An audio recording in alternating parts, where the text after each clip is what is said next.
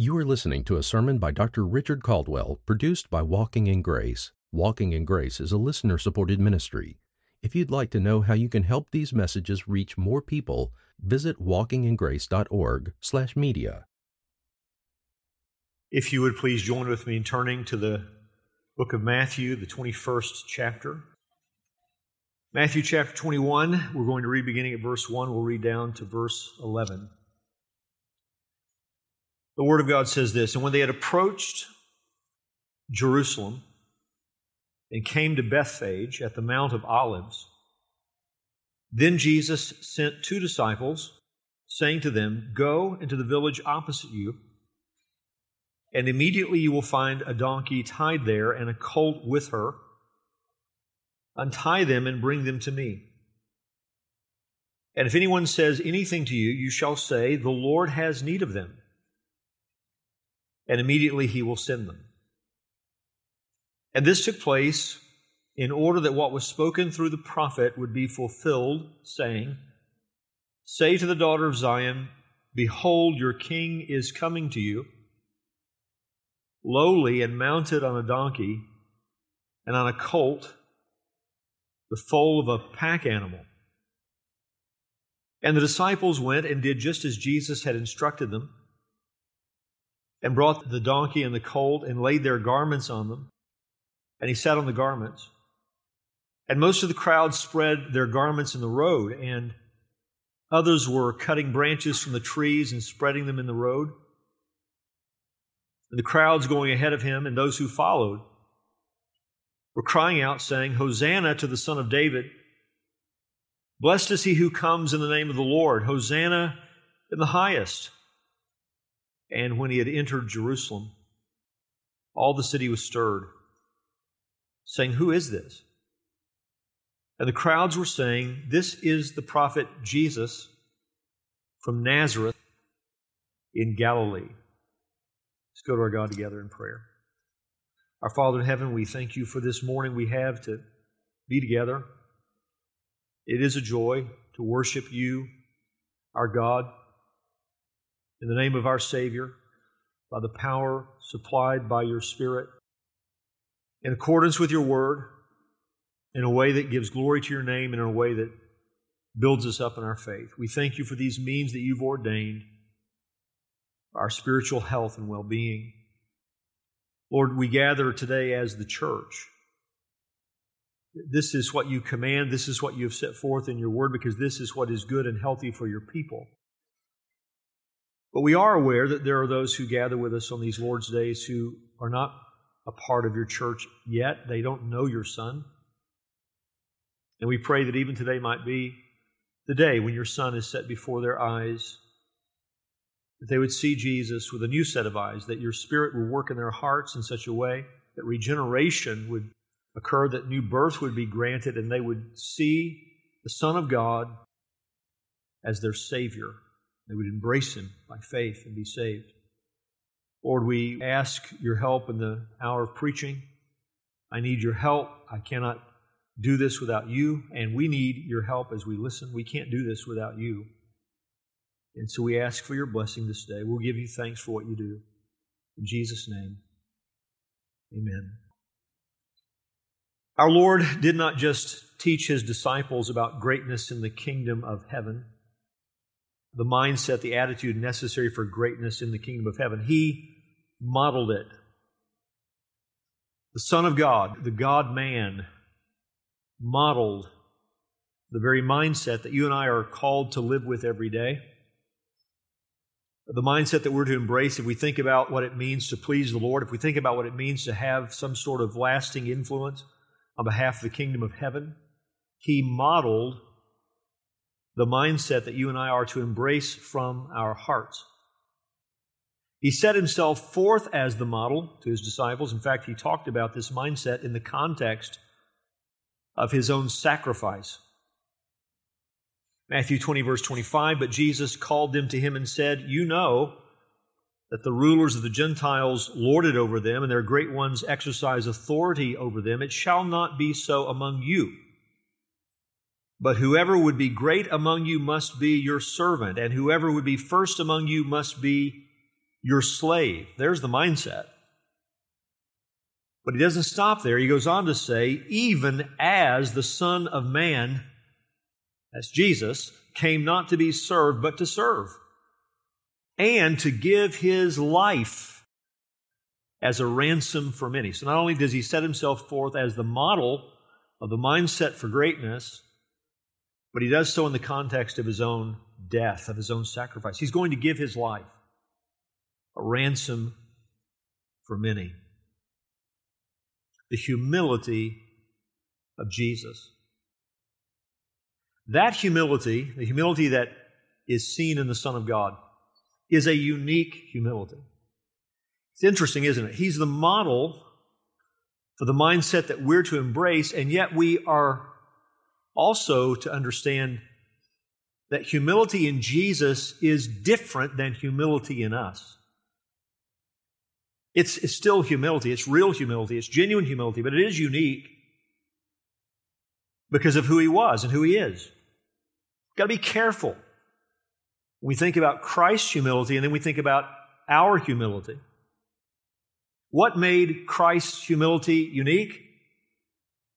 Well, for him, humility was embracing a lowly place when he deserved the highest place.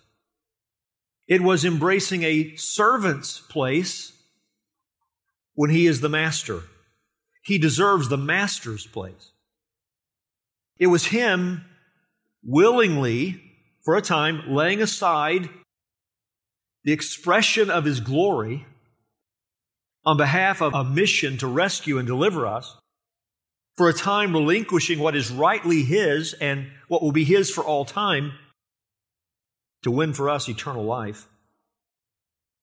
He accepted suffering that he didn't deserve, a rejection that he didn't deserve, so that you and I would have an acceptance with God that we will never deserve.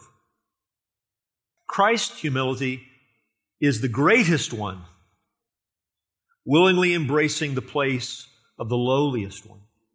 That's his humility. Ours is different. For you and I to embrace humility is for you and I to embrace reality.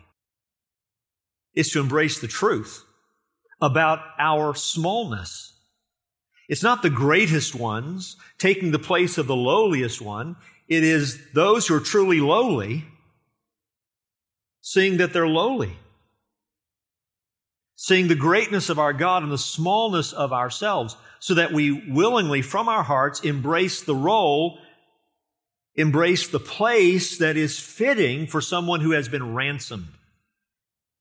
We deserved hell. We've been given life. What kind of mindset then should belong to us? What is too lowly for us? What are we above in the terms of service if we really realize who we are? So it's true, Jesus is our model when it comes to willingly embracing a lowly place, but it's still unique because of the greatness of his person.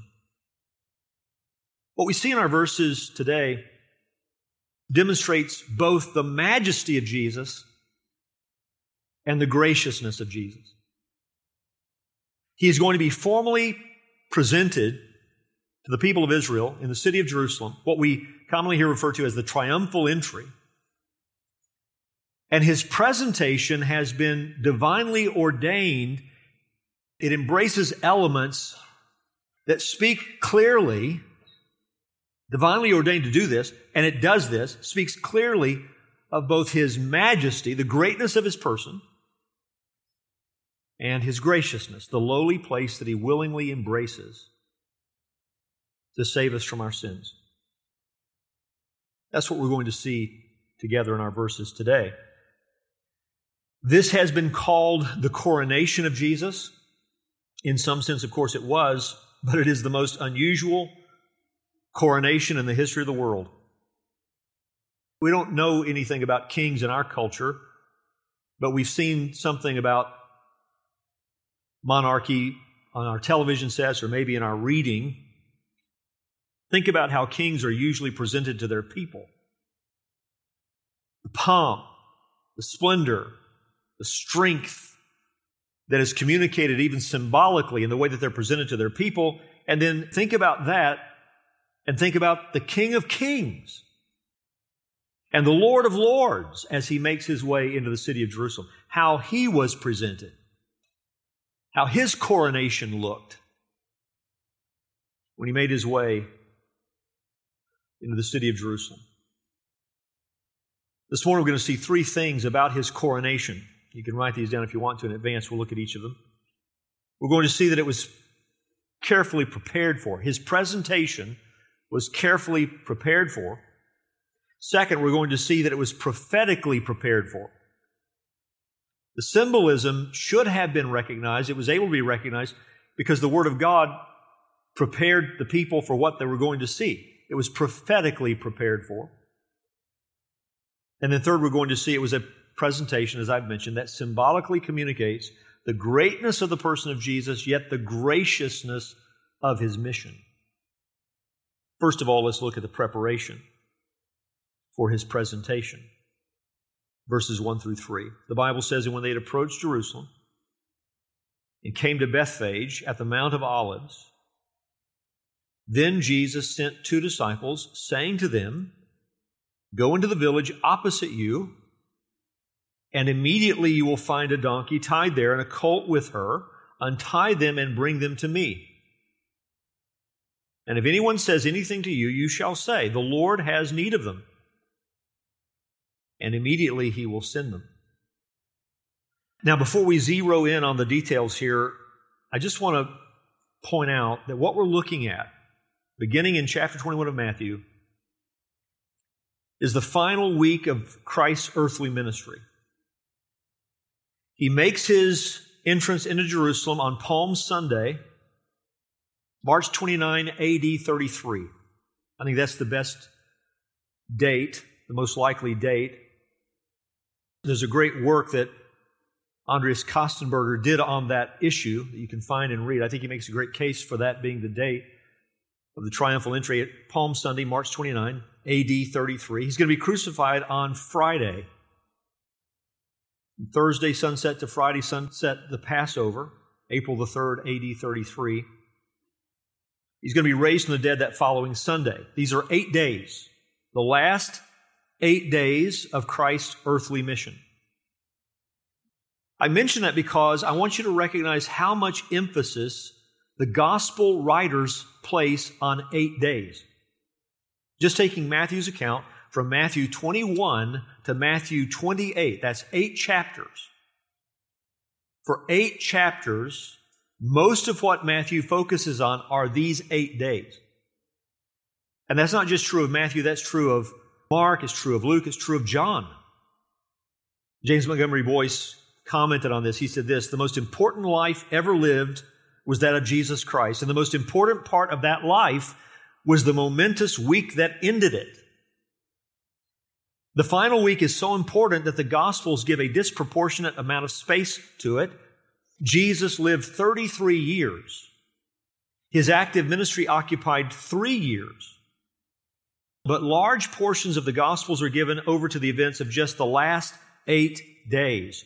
Matthew devotes 1/4 of his Gospel, chapters 21 through 28, 1/4 of his Gospel to it. Mark uses 1/3 of his Gospel, chapters 11 through 16. Luke gives 1/5 of his chapters to the events of this last week, chapters 19, 28 to 24. Most remarkable of all, John gives half of his Gospel, chapters 12 through 21. Taken together, there are 89 chapters in the Gospels, but 29 and a half of these, exactly 1/3, recount what happened between the triumphal entry and Jesus' resurrection. Such is the case because these are the climactic events not only of Jesus' life, but of all history. They were planned from before the foundation of the world, and our salvation from sin and wrath depends on them. Close quote. 1/3 of all the Gospel account, Matthew, Mark, Luke, and John, is devoted to 8 days. Now, I want you to think about that in terms of your own salvation. It's interesting, isn't it? There's a kind of Christianity that wants to talk about Jesus, the man, his earthly life, his moral example, Jesus the teacher, Jesus the social champion, on behalf of those who are poor and all the rest. They want to focus on Jesus in a way that what is most important is how his example would influence you externally. Influence, I would say, natural people who've not been born again. Influence people in terms of how they think and what they would choose and their kindness and their generosity. Let's just look at Jesus in a way. Let's focus on Jesus in a way that what's most important is how he lived. Well, how he lived is vitally important. His death would not have accomplished anything if he wasn't who he was and hadn't lived as he lived. But isn't it interesting that the gospel writers devote 1/3 of their attention to 8 days, because in those 8 days, you have his presentation that leads to his arrest, that leads to the mock trials, that leads to his crucifixion, that then leads to his resurrection. In other words, Jesus had to die to save us from our sins. And there's a kind of Christianity, it's a false Christianity, that avoids the cross. It avoids the blood of Jesus. It avoids the sacrifice of Jesus. Only wants to talk about the life of Jesus, doesn't want to talk about a substitutionary sacrifice that was given on our behalf to rescue us from the wrath of God. It's good for us to remember that we focus on Jesus rightly, not just by thinking about how he lived, but thinking about his death and his resurrection. So we're entering now onto the sacred ground of those final 8 days. It says in verse 1, when they had approached Jerusalem, they came to Bethphage. Bethphage is the name of the little village in Greek, in the Greek text. In English, you could pronounce it Bethphage or Bethphage, some have pronounced it. Don't you love Bible names? It's kind of like just names of cities in general. The people who lived then knew exactly what to call it. I came here from the little town of Elgin, E-L-G-I-N. How many people pronounce that Elgin? So don't ever freak out about Bible names, okay? Do your best. Do your best. But they come to Bethphage. This is the only reason we know about this village, because of its mention in Scripture. Archaeologists don't have any information on it, etc. So we find out about it here in the Bible. It existed, we know, on the Mount of Olives, east of Jerusalem, along with Bethany, another small village. Matthew tells us about this, not only because it's factual, Jesus was there, but it's sort of an alert that now he's on the doorstep of Jerusalem. He is right there. And the main point I want us to recognize from these 3 verses is that Jesus is initiating and orchestrating the way he's going to enter Jerusalem. Jesus is doing this. Then Jesus sent 2 disciples, saying to them, he's giving the instructions, go into the village opposite you. You're going to find a donkey tied there, a colt with her, untie them, bring them to me. If someone says something to you, here's how you're to answer them. This is how they're going to respond. What is going on? Jesus is himself planning his presentation to the daughter of Zion, to the inhabitants of Jerusalem. Jesus is not someone surprised by what is going to happen over these 8 days. He's not someone sort of swept along by the fervor of the crowd into the circumstances in which he's going to find himself. He is choosing this. He is sovereign over this. This is something you see about the entire last week of his life. Jesus is not a victim. Jesus is Lord. He wants this. He desires this. He has set his face like a flint toward the city of Jerusalem. And now he is planning the very way that he'll be presented to the daughter of Zion. Now, I mentioned that in this planning, you have both the majesty of Jesus and the graciousness of Jesus on display. Let me point out why I say that. First of all, think about the greatness of Jesus. How do we see the greatness of Jesus in these 3 verses? I want to give you 4 ways that we see his greatness. First of all, you see his greatness by the very fact that he is preparing for his presentation to Israel. As I said a moment ago, he doesn't ride into Jerusalem on this colt because of the fervor of the crowd. He is the one who sends his disciples to get these animals. So he's planning this. He has walked all the way to this village, so it's not like he couldn't walk into the city of Jerusalem. He's riding there on purpose. I mentioned that he's not swept along by the fervor of the crowds. He's already demonstrated he knows how to avoid that. Remember in John chapter 6, when they were ready to come and make him king by force? John 6:14, when people saw the sign that he had done, they said, "This is indeed the prophet who has come into the world." Perceiving then that they were about to come and take him by force to make him king, Jesus withdrew again to the mountain by himself. Jesus will not be an instrument, a tool for people with political aspirations to make use of him. He knows how to say no to that and to avoid that. That's not what this is. This is Jesus himself preparing for his entrance into Jerusalem. What does that say? It says he knows that he's the Messiah. He knows he's Israel's promised king. He knows he is God in human flesh on the earth. He is providing for his own coronation. And that speaks of his greatness. If he were not the Messiah and he's making these plans to present himself as the Messiah, then he's something very different than he really is. At that point, he would be proud, presumptuous, delusional. Here's someone who would think he's a king when he's not. But that's not who Jesus is. He knows exactly who he is. The Son of God has come to earth, and now it is time. He has fulfilled his earthly mission to the point. It is now time to present himself to the daughter of Zion. And he is preparing for that presentation. The very preparation speaks of his greatness. And I would just remind us again, you can't stand in the middle on Jesus. You cannot say, well, he was a good man, a good teacher, a well-meaning prophet, as some of the world's religions want to do with him. He was a great social champion, but not the Son of God. You can't say that about him and be honest with the evidence.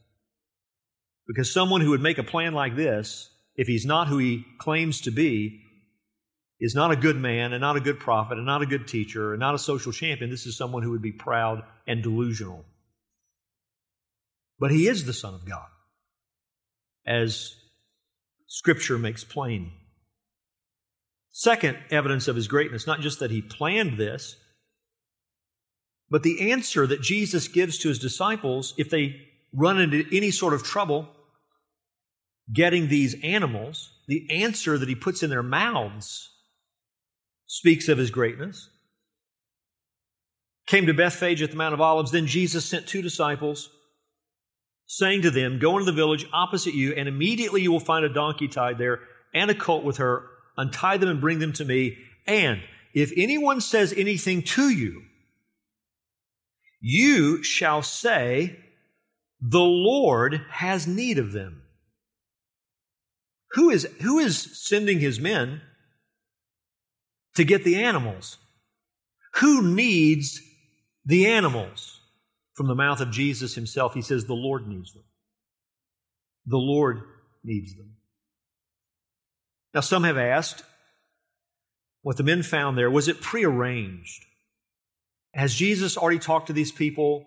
The animals were already set in place, all of it set up in advance? I don't think so. I'll talk about why in just a moment. But think about this. Even if that were the case, there's still something majestic on display here, because that would mean that the owners of these animals were believers in Jesus as Lord. So that Jesus would have been giving his men sort of the secret passcode, right? Here's what you're to say to them when you come. The Lord has need of them. Either way you go, this is Jesus with an awareness of his own majesty. Because he gives to his disciples the answer, the Lord needs them. Jesus is Lord. Jesus is doing what he's doing as Lord. So he's preparing a presentation as Israel's king. That speaks of his greatness. If you run any kind of trouble, tell them the Lord needs these animals. That speaks of his greatness. Third, the fulfillment of the words of Jesus speaks of his majesty. He tells his men exactly what they're to do, what they're going to find, what they can expect, what they're to do if they meet with what he expects. And every word of it came to pass. I want you to remember, there are no cell phones in the world of Jesus. There's no email, there's no texting, there's no paging. If anybody can remember paging. No pagers there. No, Jesus has been walking. Walking, comes down from the north, this side of the Jordan River, crosses over at Jericho. He's been on foot. In that world, if someone says, I'm coming, send someone ahead, you could have some general idea of when they were going to arrive, but there's no way you could have a specific time in place. Oh, he'll be here at 3:30. He just texted me, he's only 15 minutes away. And there's nothing like that. So I don't think this was prearranged. In fact, they've just arrived at the village. There's no time to send someone ahead. I mean, they're there. Now, I think what you have here is a display of divine omniscience, as we see in other places in the gospel accounts. Jesus knew things that other people didn't know. At times, he's answering questions based on what he knows to be going on in the minds and hearts of the people talking to him. He's able to say to the woman at the well, you've had 5 husbands, and the man you're with now is not your husband. Who knows that? God in human flesh knows that. And so he's able to tell these men, here's what you're going to find when you go into the village in front of you, when you go into Bethphage, here's what you're going to find. And when you go to take the animals, here's what's going to be said. And when they say that to you, here's what you're to answer. And when you answer, this is what they're going to do. Notice he tells them they're going to come back with the animals. Immediately, he will send them. Jesus knows all of this. Luke's account gives it to us this way. Luke 19, verse 29, when he drew near to Bethphage and Bethany at the mount that is called Olivet, he sent 2 of the disciples, saying, go into the village in front of you, where on entering you will find a colt tied, on which no one has ever yet sat. Untie it and bring it here. If anyone asks you, why are you untying it? You shall say this, the Lord has need of it. So those who were sent away and found it just as he had told them, and as they were untying the colt, its owners said to them, why are you untying the colt? And they said, the Lord has need of it. And they brought it to Jesus, and throwing their cloaks on the colt, they set Jesus on it. Luke says they found it just like he said. And it was the owners of these 2 animals that said, why are you untying it? And when the 2 disciples gave the answer Jesus gave them, the Lord has need of it, take it.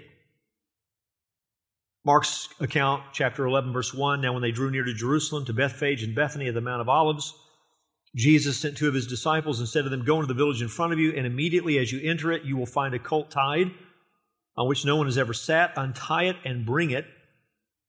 If anyone says to you, why are you doing this? Say, the Lord has need of it, and we'll send it back here immediately. Isn't that the graciousness of Jesus on display also? I'm not there yet, but isn't it gracious of him that he let the owners know, you'll get them back very soon. They'll be sent back to you immediately. And they went away and found a colt tied at a door outside in the street, and they untied it. And some of those standing there said to him, what are you doing untying the colt? And they told them what Jesus had said, and they let them go. So, how do we see the majesty of Jesus in this scene? He is planning his own presentation to Israel as their king. He prepares an answer for his men. If anyone asks them about what they're going to do, tell them the Lord has need of it. And then exactly what he says will take place is what takes place. The animals are there just like he said. The question is asked just like he prepared them for. The answer is given just like they were given. And the result is just what he said would happen. So that divine omniscience is on display in these details. But there's a 4th evidence of his greatness on display in the combination of these accounts, and that is the comments of the gospel writers about the colt that Jesus would ride on. Now, Matthew alone mentions 2 animals. Mark mentions 1, Luke mentions 1. Why does Matthew mention 2 when the others do not? Well, Jesus rode on the colt, but it seems that the other donkey was its mother, right? The foal of a pack animal. This is what Jesus is going to ride on. If you've ever watched horse races, anybody ever watched like the Kentucky Derby? And you'll notice as they go around with those horses before they get into the starting gate, they'll ride beside them with other horses. There's a calming effect, especially in the midst of crowd and noise, that one animal can have on another. So this colt that Jesus is going to ride on is going to be accompanied by its mother. They're going to lay garments on both. Jesus didn't ride on two animals. He rode on one. But garments will be placed on both. Those garments serve like a saddle. Jesus sits on top of the garments. But he's riding on this colt. And both Mark and Luke mention something very interesting. Verse 2, Mark 11, go into the village in front of you, and immediately as you enter it, you will find a colt tied. Here's the statement, on which no one has ever sat. On which no one has ever sat. Luke 19, verse 29, go into the village in front of you, where on entering you will find a colt tied on which no one has ever yet sat. Untie it and bring it here. Why would the gospel writers mention that no one had ever been on this colt before? Well, the answer, I believe, is because it's holy. The one who rides on this animal is holy, and his ride into Jerusalem will be no common ride. He is not going to ride on an animal that's been used before. He's going to ride on an animal that has never been sat on before. In that sense, the animal itself will be set apart for him, holy in that sense, reserved for him alone, which testifies of his majesty. The Bible tells us that when King David fled from Absalom, then made his entrance back among the people of God, he rode back on a donkey. So it's not like riding on this animal is beneath kingly dignity. But even then, when King Jesus rides into the city of Jerusalem, he's riding on an animal that no one has ever sat on before. And so the greatness, the majesty, the holiness of his person is testified to by this animal being reserved just for him. Just for him. The greatness of Jesus on display in this most unusual coronation. But now think about the graciousness of Jesus. How is his graciousness on display? His gentleness, his mission. When we think about his first advent, his first coming into the world. Jesus is coming again to judge. But he didn't come into the world the first time to judge, he came to save. And this coronation speaks of that mission. I said it earlier, Jesus could have walked into the city of Jerusalem.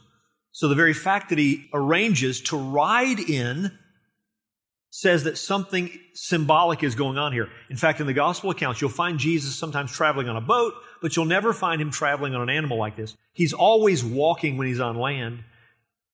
Here he is about to ride in on an animal. Why? Answer, there's something symbolic taking place. What is being symbolized?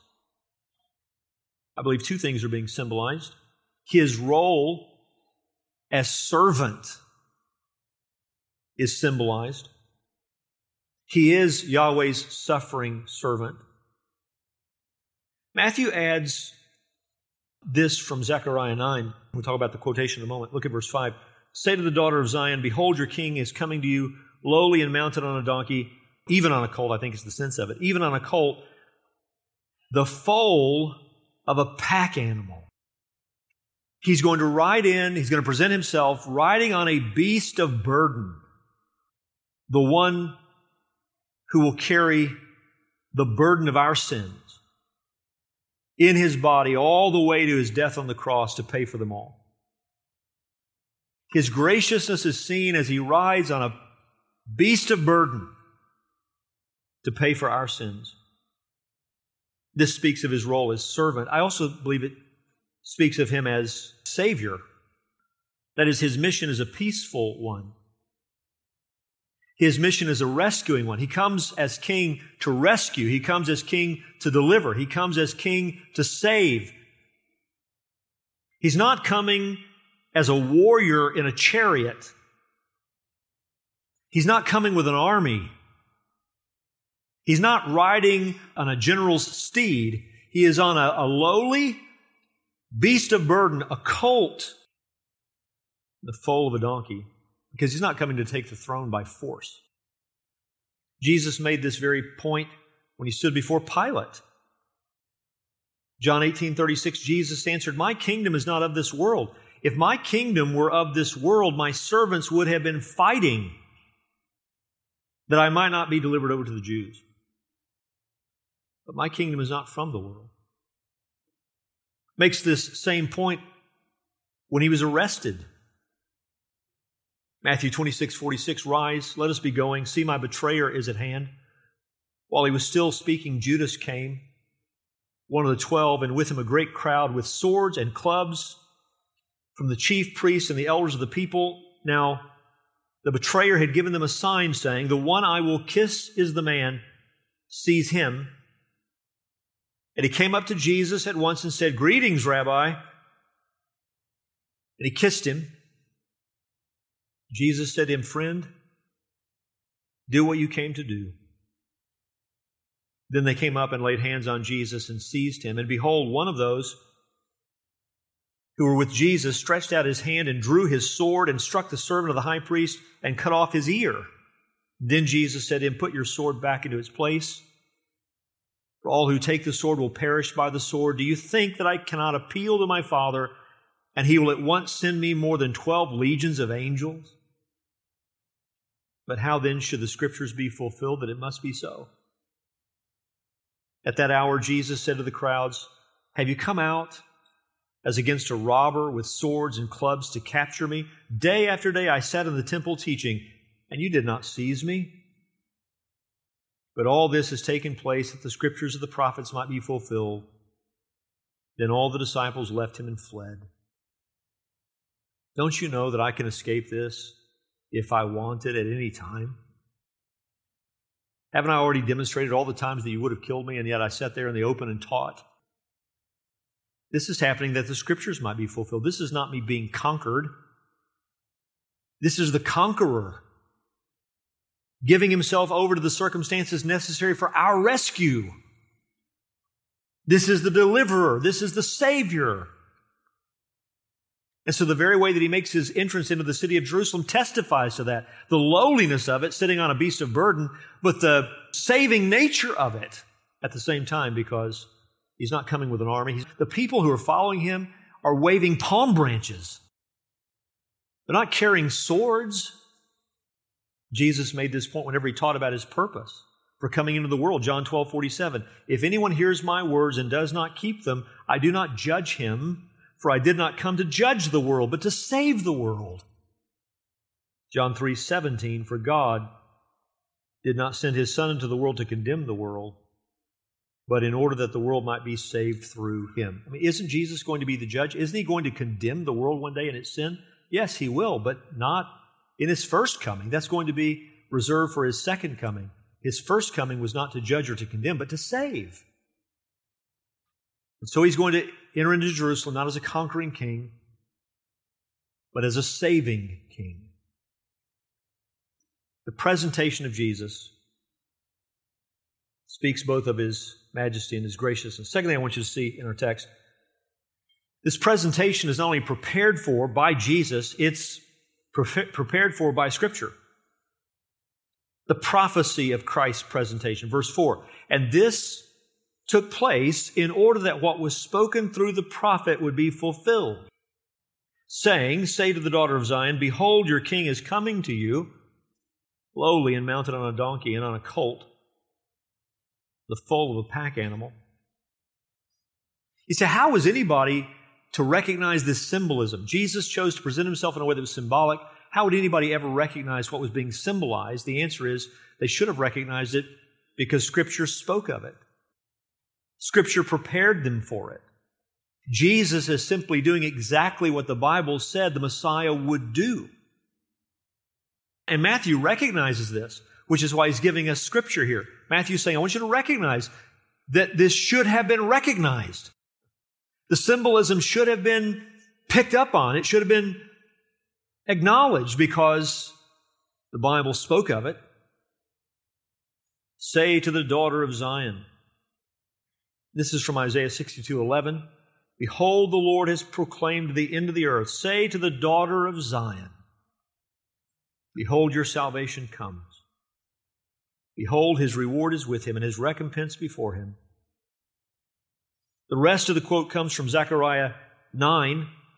Behold, your king is coming to you, lowly and mounted on a donkey and on a colt, the foal of a pack animal. Zechariah 9:9 says, Rejoice greatly, O daughter of Zion. Shout aloud, O daughter of Jerusalem. Behold, your king is coming to you. Righteous and having salvation is he, humble and mounted on a donkey, on a colt, the foal of a donkey. Both of those passages, Isaiah 62, Zechariah 9, emphasize that the Messiah is going to make his presentation to the daughter of Zion in a way that he says, I am here to save. He comes in peace and to make peace for sinners. When you go on to read Zechariah 9:10, this becomes unmistakable. Listen to the next verse in Zechariah 9, verse 10. I will cut off the chariot from Ephraim and the war horse from Jerusalem, and the battle bow shall be cut off, and he shall speak peace to the nations. His rule shall be from sea to sea and from the river to the ends of the earth. The armies will be conquered, and peace will be the result. There won't be the instruments of war. There'll be the evidence of peace. Well, his coming the first time emphasized that. Not coming as a warrior, coming as the peacemaker. By the way, isn't it interesting? I just want to point this out. What Isaiah 62 spoke of and what Zechariah 9 spoke of, it was fulfilled literally. Literally. This is what many well-meaning people do with the Old Testament. They begin to allegorize and spiritualize what they read in the Old Testament as though it has no literal meaning. These verses were fulfilled literally as Jesus rode into the city of Jerusalem as he did. You say, well, what about the other aspects of Isaiah 62 and Zechariah 9 that speak of worldwide peace and Messiah ruling from shore to shore and all the war instruments being removed and this great season, as it were, of the earth flourishing and riches and all the rest? And well, that's going to be literally fulfilled also in the second coming of Jesus, when he ushers in a literal 1,000-year kingdom on the earth. These are literal promises. They're going to be fulfilled literally. He comes in peace. He comes to deliver. Leon Morris said this, the important point in the prophecy is that this king is meek. When the prophet says that he comes riding on an ass, he is contrasting him with the chariot, the war horse, and the battle bow. Zechariah 9:10, it is the fact that the king is a man of peace that is distinctive. In antiquity, a king would not normally enter his capital riding on a donkey. He would ride in proudly on a war horse, or perhaps he would march in at the head of his troops. An ass was the animal of a man of peace. It would be used by a priest or a merchant or an eminent citizen. So symbolically, Jesus communicates, I'm coming in peace to produce peace. He's coming to give his life to deliver God's people. R.T. France said this, the emphasis in Matthew's version falls on humble. The same word as gentle in 11:29 and meek in chapter 5, verse 5. The portrait of the Lord's servant in chapter 12, verses 18 through 21. A trait which is demonstrated by the use of a donkey, not because it's beneath his royal dignity, but because it contrasted with the war horse of the military leader. Matthew thus emphasizes what surely Jesus' symbolic act was designed to show, that he is Messiah indeed, but a Messiah whose triumphal route leads to suffering and humiliation, not to a show of force. What road is this great king on? He is on a road that leads to his death. He's on a road that leads to a cross. So, the humility of Jesus, his majesty and his graciousness, on display in the fact that this presentation was planned by him, including the elements that spoke both of his majesty and his graciousness, emphasized by the fact that this is scripturally prepared for. The Old Testament told us it was coming. How then did it actually work out? The planning is done, the men are sent, the animals are procured, it's all in place. How now would it work out? Look at verse 6. We see now the presentation of the servant king. And the disciples went and did just as Jesus had instructed them. and brought the donkey and the colt and laid their garments on them, and he sat on the garments. And most of the crowd spread their garments in the road, and others were cutting branches from the trees and spreading them in the road. And the crowds going ahead of him and those who followed were crying out, saying, Hosanna to the Son of David. Blessed is he who comes in the name of the Lord. Hosanna in the highest. And when he had entered Jerusalem, all the city was stirred, saying, Who is this? And the crowds were saying, This is the prophet Jesus from Nazareth in Galilee.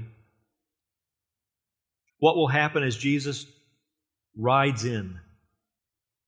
Well, what the gospel writers tell us, what Matthew tells us, Jesus meets with an enormous response. I mean, this is actually sort of surprising because we've seen him shift away from teaching the crowds and all that to mostly instructing his disciples in the last part of his earthly mission. You would think that as he makes his way into Jerusalem, maybe it would be a subdued sort of response, but it's not. It is an enormous response.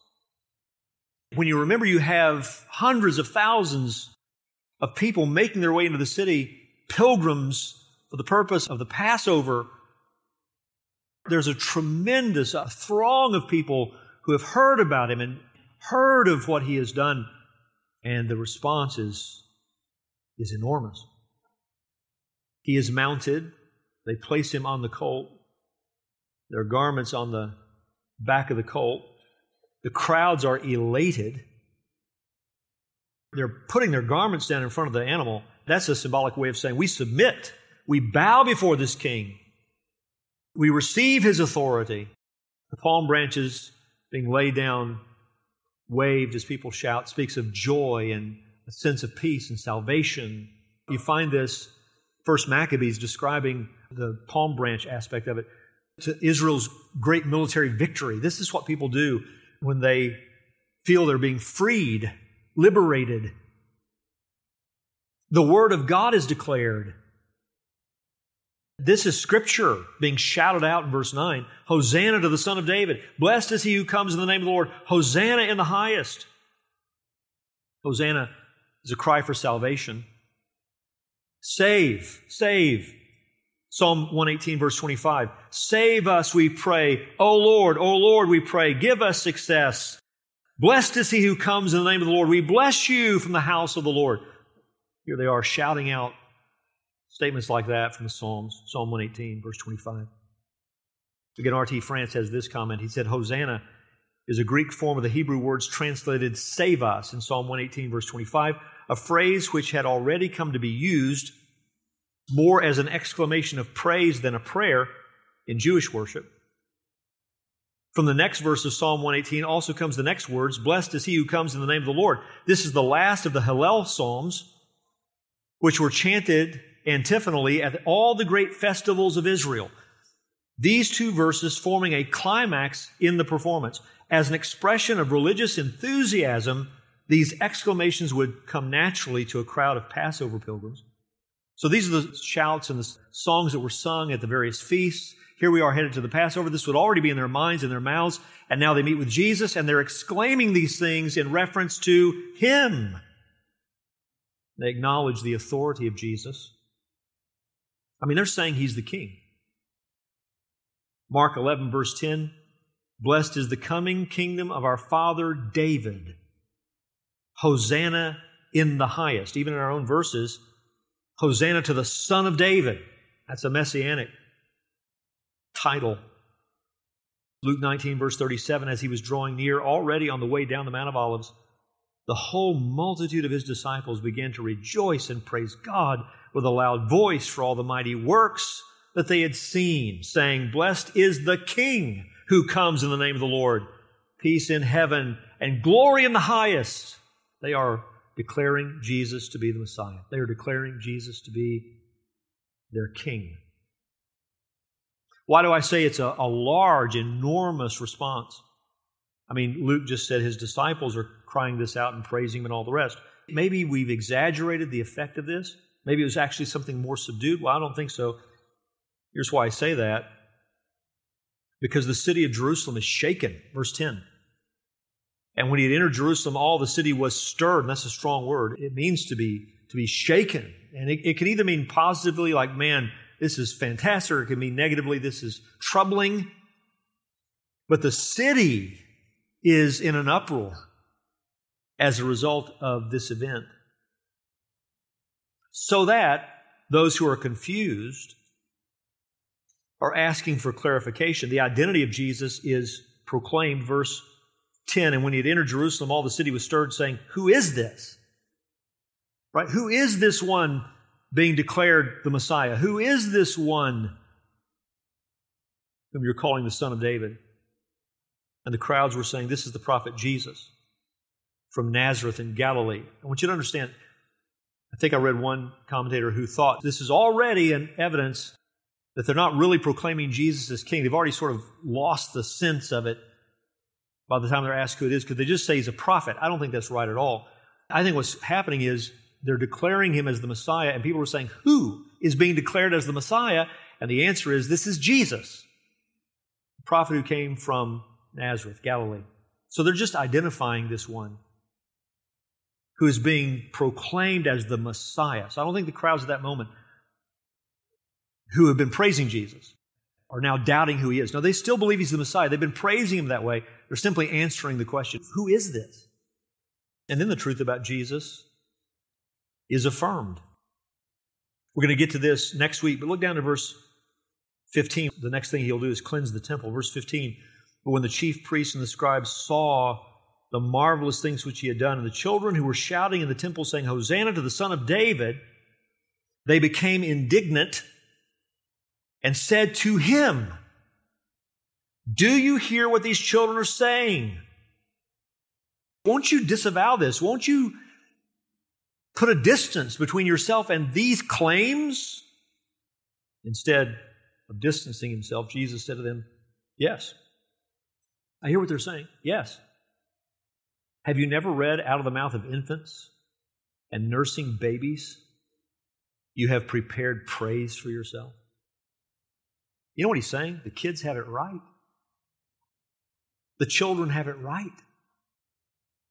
Far from distancing himself, Jesus affirms. He prepares for this presentation. That affirms his understanding of his own identity. The Scriptures prepared for this presentation. Then when he makes his way into the city of Jerusalem, the whole city is shaken by it. The response is enormous, and the proclamation is accurate that this is the Son of David, this is the Messiah, this is the deliverer, this is the one who has come to save. What a glorious Sunday. The sun is shining, but he'll be crucified by Friday. How does it change so swiftly? Because it's possible to say things about Jesus without a full understanding of what you're saying. I'm not saying that all these people were unbelievers. I am saying that I would imagine some of these people changed their tune. Because when they're thinking about deliverance, they're thinking about an earthly kingdom set up at that moment, which involves driving out the Romans. They're not thinking about a substitutionary sacrifice on a cross to deliver us from our sins. They have we could say, a Jesus of their own making, a Messiah of their own making, a misunderstanding of his mission.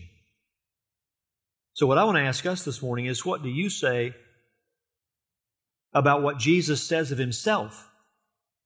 Do you agree with Christ's presentation of himself? Are you someone who says, you know what, these 8 days were the most significant part of the most significant life ever lived? His living was necessary for his dying.